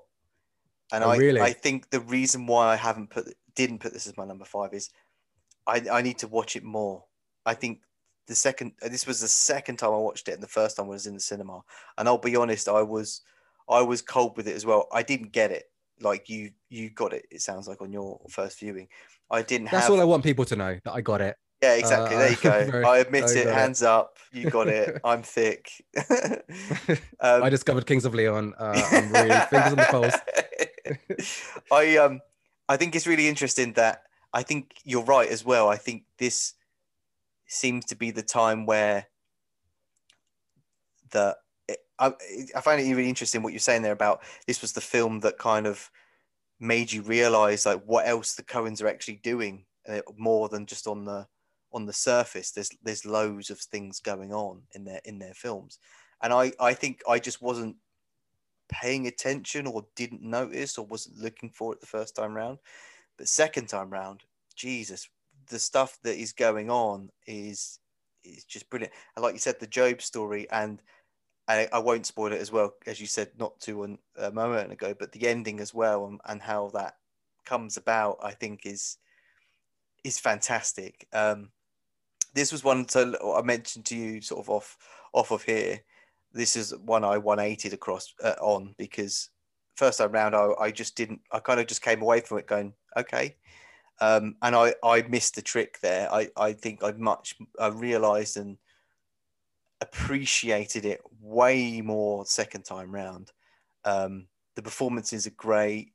Um, it is funny in parts as well, and I think it's interesting you said about it's quotable as well, and I can see that because as I was watching it again, there's so many funny elements in it that I think if I'd watched enough or if I'd have seen this as much as Big Lebowski, no doubt these great lines would also become just ingrained in me as well. Um, but yeah, I think you know if we did a list like this in 10 years time, I wouldn't be surprised if Serious Man crept into the top five as well. I think I need to sit with it more to Mm. really fully appreciate it. Um, but yeah, there is so much going on, and I think yeah, that's a really good shout. I had a feeling that as well that this might have been high on your list, um, and for good reason. It's interesting you said it's one of your sort of standout cinema experiences as well. Is that because you were so sort of swept up by it? Because I think those are the best film experiences and cinema experiences where you're just totally immersed that you forget, as silly as it sounds, that you're watching a film. You're just so with it, I guess. Is that? It was 100% that. And also, it's great when you go into something that you're a little bit indifferent about Mm, and something happens and you're like, oh no, this is not what I thought it was going to be. yeah. This this is speaking to uh this is speaking directly to the way that I see the world. Mm, This is a um this is a representation of the world of the world I live in, my specific world that I live in. I say specific world is about a Jewish community in the 1960s. It's not my world at all. But the truth that it's getting to, I thought was so it just hit me so hard. And I love how they've not gone for big stars. Like yeah. up until that point, the biggest name in the cast was Richard Kind. So it's like Yeah. they've sort of went to theater actors, and it gives it a distinct visual style because you know we're not over familiar with these faces we're seeing, and it just gives it, I think, a rawness and a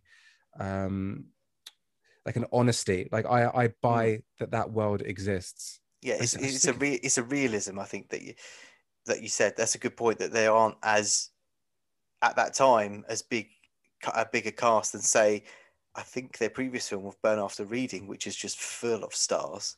mm, So yeah, I think there's a conscious choice they've made to make that yeah a more down to earth story than others. I think that's a good point. Yeah, it's yeah, it's a I good think shout. it's masterpiece. So shall we go on to my number one? Yes, go on then. I think I know what it So is, but hit you me know what with it it. is, and it's gonna be very yeah, not gonna like it. My number one, with a bullet, no contest, is Inside Llewyn Davis. Nice. I thought it would be. So you just rewatched this, right? Because I know you were cold in it. I mean, I don't want to steal your limelight, really. Okay, so I'm still cold with it, if I'm I honest. think that's understandable. I can see why? It's not one of those things that's like, it's not like a Fargo. I'm like, oh no, this is like objectively a masterpiece. I can see why it might not strike a chord. So I'll throw in my mix first, because then I don't want to end it on a bum note. But I don't think it's a bad film. I just can't get into the film. There's no element for me where I'm like, I'm on board with this character. I don't relate to him in any real way. I find him slightly irritating in parts. However, however, the soundtrack is fucking great. I mean, please, Mr. Kennedy.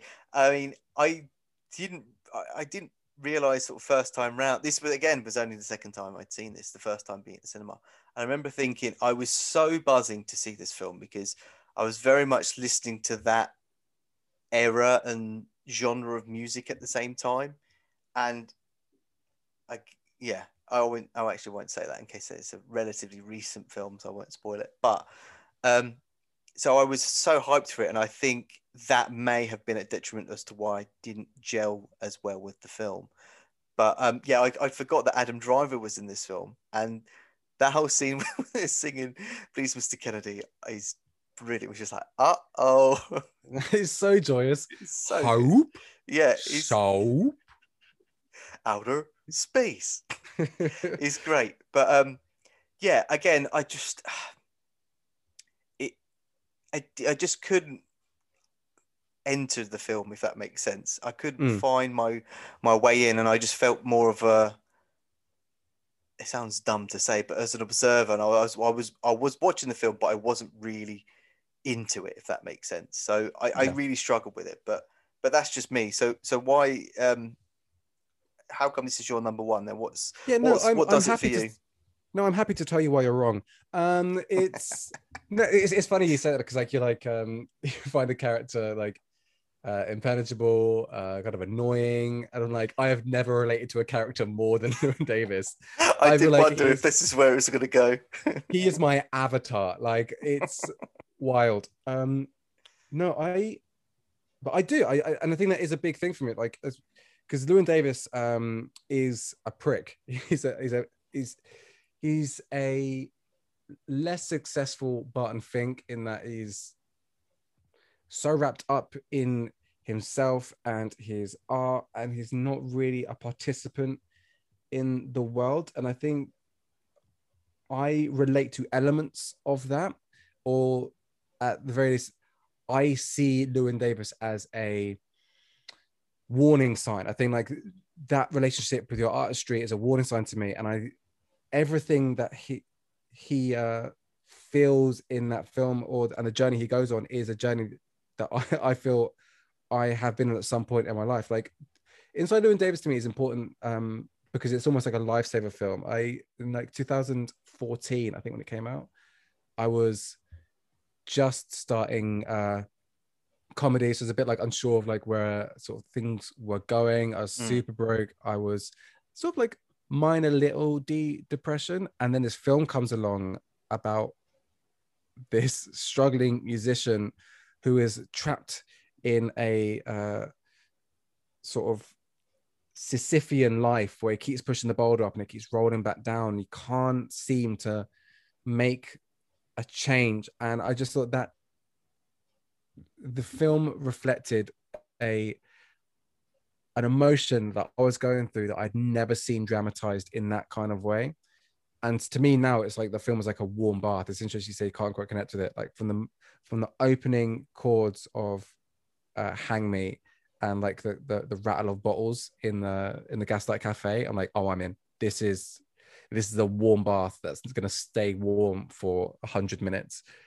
And I just think I love the rhythm of the film. There's this repetitiveness to it. A lot of the characters that we'll meet will meet twice. The dialogue will often zigzag back and forth, and there's this feeling of being caught in something, of the world exists going on around you, which again I think is an element of disassociation that can come as a byproduct of depression or anxiety, where you just feel like you're looking at the world. You're just being dragged through it. And I think that's what Llewyn Davis is going through. And I think the Coens explore that with great humor, great and great sensitivity. And so I've got like so many thoughts like bursting through the tiny corridors of my mind. And also, again, like I said with Serious Man, I think there is a really distinct and kind of difficult to describe tone in the film. You're led on this dark journey. He goes up to Chicago to audition for this guy and just comes back, but the road feels like hell. And I think that again, that captures that feeling of being in a train station at 11 p.m. just thinking like, where the fuck am I? What am I doing? Like you're with some person you just met at a gig or something, and you're moving constantly, but your feet aren't touching the ground. And that's what I think Lewin is going through, and I think that's what resonates so strongly with me. But I rewatched it recently, and what really impacted me, because I've always seen it's quite a dark film, and it's about depression. It's about making the wrong decisions again and again, and blaming something external and not your decision-making process, not your complicity in the decision-making process. But what really impacted me is this, and I won't say how it's communicated in the film, but I think what the film is getting at is that just by virtue of moving forward, of putting one foot in front of the other, of getting up out of bed, of going about your day, of seeking anything, whether it's your dream, whether it's rent money, whether it's anything, just going through your life on instinct is a miracle, and is something that's to be championed. I think the film, despite having quite like a washed out color palette and and reflecting melancholy and sadness, has a really beautiful message at the core, and just celebrates the temerity, the perseverance of humanity. Like we do it, we fight through. And also it touches on something that I think is really frightening. And I talk about this sort of more from like sort of working in like the sort of film and comedy industry, is like this idea of being great but not good enough. And it's something we mentioned Amadeus earlier, and it's something that touches on. I think it's this idea of, or even not being great and not being good enough, it's being so wrapped up in yourself that you are not being honest in your work. You're expecting your artistry to speak for you, and forgetting that this is an industry. And I think that the film has that in common with Barton Fink, in that you cannot like, as much as everyone like wants to be I don't know, Dave Chappelle or Stanley Kubrick, and just be this pure essence of artistry, the next big thing. Like, I just pick up a camera and it's like, no, this is a business. This is any music, film, art, illustration, comedy. It's a business, and you have to reconcile that. And I think that's the Coen's Barton Fink-y cynicism is present here, especially in that Mr. Kennedy scene, through one shot. And it's when they're singing the song, and it's like the happiest scene in the film. And there's a shot of the producer or the studio exec or whoever he is, standing in the studio and behind a pane of glass, and it just sounds eerie. It's like, oh, he's this vampire. The industry is this the bloodsucker. They're the bloodsucker that's taken out all the joy. They're just looking at money, and it doesn't matter really about how good you are. It's about chance. But if you find, because that's what that's why. How do I finish that thought? It's about chance.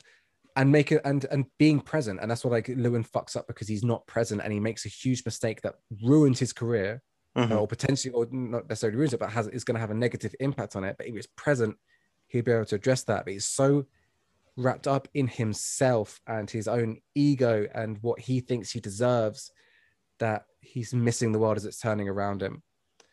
And also I think it just captures that idea of being out of step with the world. Like, so, sometimes like the world is like this big orchestra and everyone's like, you're walking down the street and like everyone's jamming and you feel like everyone knows where they should be. Everyone's moving Yeah. in harmony, but like you just feel like you've got a triangle. You're like ding, ding, ding, ding, ding. And like you're not fitting in. And that is his world. He's a key late. Yeah. And I think I picked that up more so this time around as well. He always seems to be on the back foot, perhaps is the phrase I'm looking for. He just seems to be that either slightly late or too early. He's never there at the right time to be picked up. And I guess that factors in with who we see towards the end of the film. And I don't want to spoil it in case, I don't know if it is a spoiler, but I think it is something that I was surprised by. And I think I know what you think you know what I'm talking about there. That he, what he could become, I guess. And that is personified by who we see as a figure towards the end of the film. I was, all honesty, I was really intrigued to hear you say all of this for this film, because I knew this was held a special place in your heart as a film, and I'm glad to hear why. And I obviously can't dispute that, but I'm really interested and glad that it's hit you in a different way to me or other people, that a film can do that and speak to you basically in all these various different ways, and you can almost relate to it on you can relate to it on a level, even though it's a different time period and all these other factors. That I think that is one thing that's fascinating about films, is it can be set in a completely different world, but these characters or what they're going through, you can relate on a different level. And I think that is fascinating for me. So there is plenty to read into this as well, which again, I think this was out 2013, 2014, perhaps in the UK. So it's after this point of what you were saying previously with A Serious Man, that they've then been thrown into the Coen brothers have been thrown into the limelight as these serious directors, in the sense that there's a lot more than just the surface that they're presenting to you.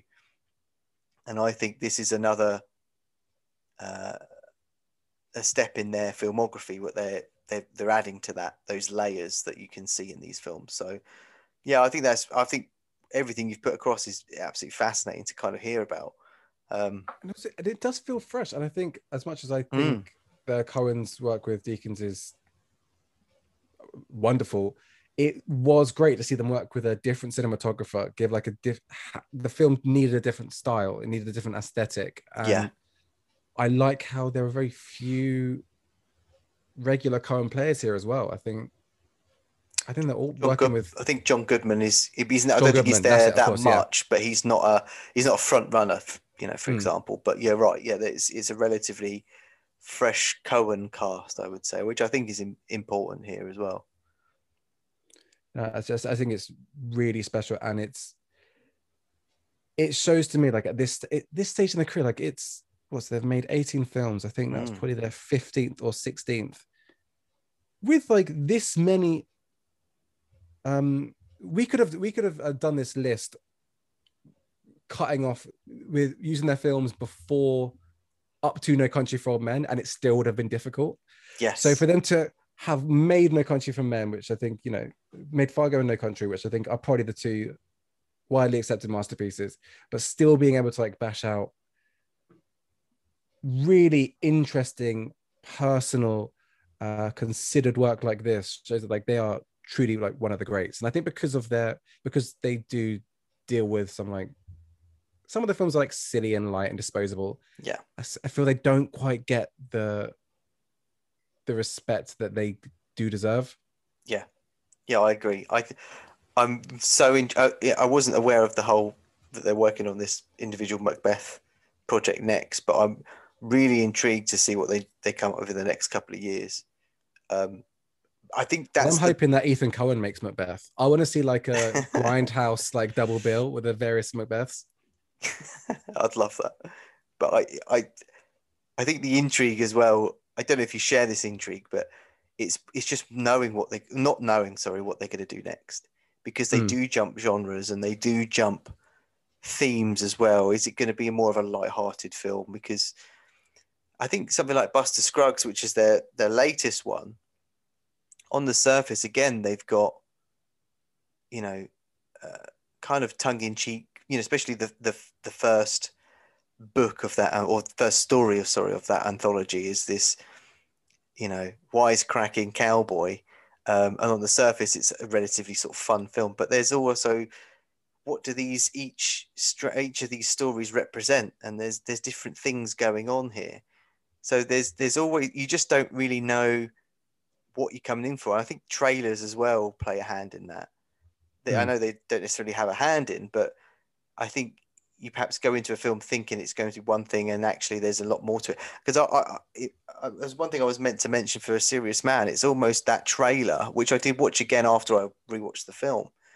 I remember that at the time it was initially coming out, it was put across as just a comedy film, and kind of just that. And don't get me wrong, it is funny, but I don't think there's a lot more going on than just your standard comedy film, I think is what I'm trying to say. So, yeah, I'm really intrigued just to see where they go next, if they're going to go in this sort of existential thread that you mentioned before, or pure comedy, or something purely serious like No Country.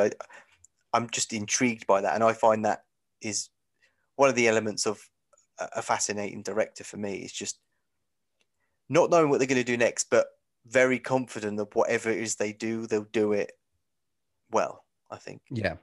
Well, it's because they do have something to say through their work. They are philosophers at the core. They're fun, they're funny, they're silly, but they are philosophers. And I think you look at the Ballad of Buster Scruggs, which I'm hit and miss on. I think there's some really wonderful stuff in there. There's also, I think, a bit of dead weight.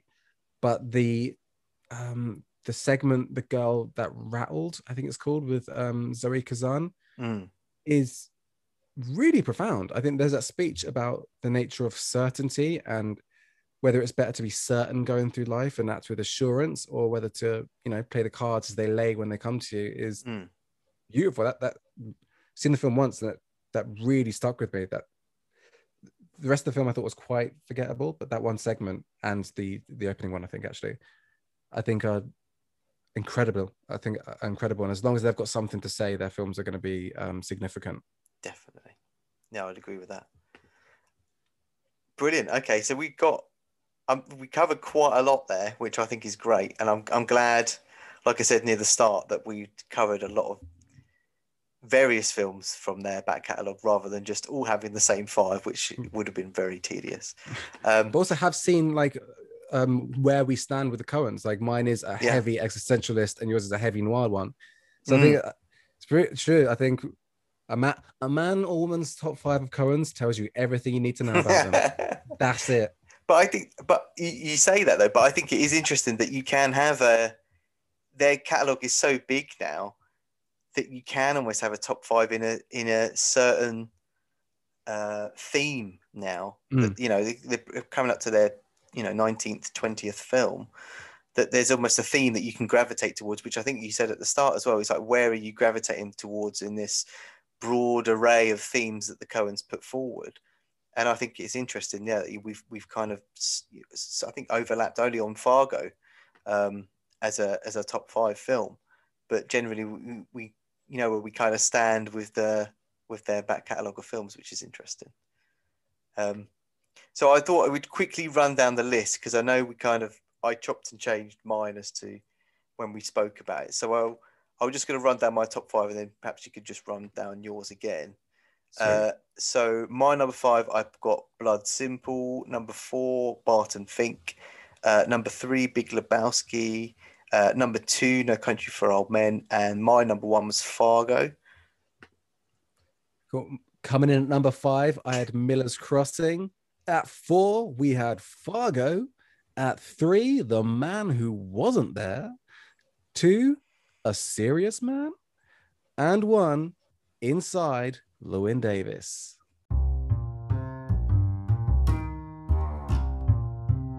Brilliant. I couldn't have asked for a better sign off there. But no, thanks for your time today. I really appreciate it. It was a really good chat. That's been great.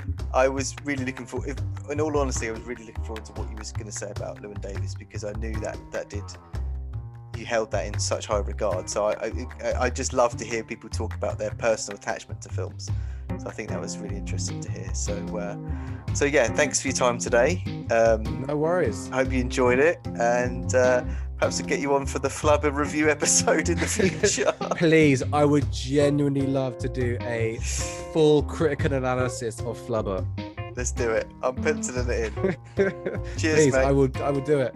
Right, take it easy, man. Cheers, buddy. Speak to you soon.